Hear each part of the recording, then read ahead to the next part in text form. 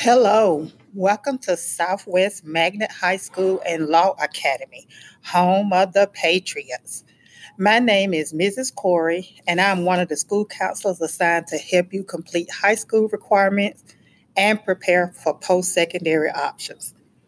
To share a little bit about my background, I have been providing counseling services for more than 20 years now.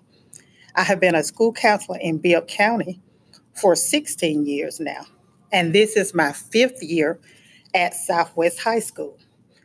I am married to Clarence.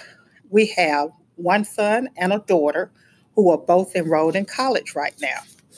I love cooking and traveling, and in my spare time, I enjoy reading and watching HGTV. My role as a school counselor is to enhance your academic, career, and personal social development. My role is also to collaborate with your teachers and parents and administrators, as well as other school and community stakeholders to encourage your success. Some reasons to come see the counselor include to talk about your credits, to talk about your attendance, to make plans after high school, whether it's college, technical school, military, or just basically the workforce. Or you can also come see the counselor if you are experiencing conflict and want to solve a problem.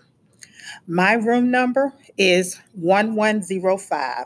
I look forward to supporting you during the 1920 school year, and I hope you have a wonderful year.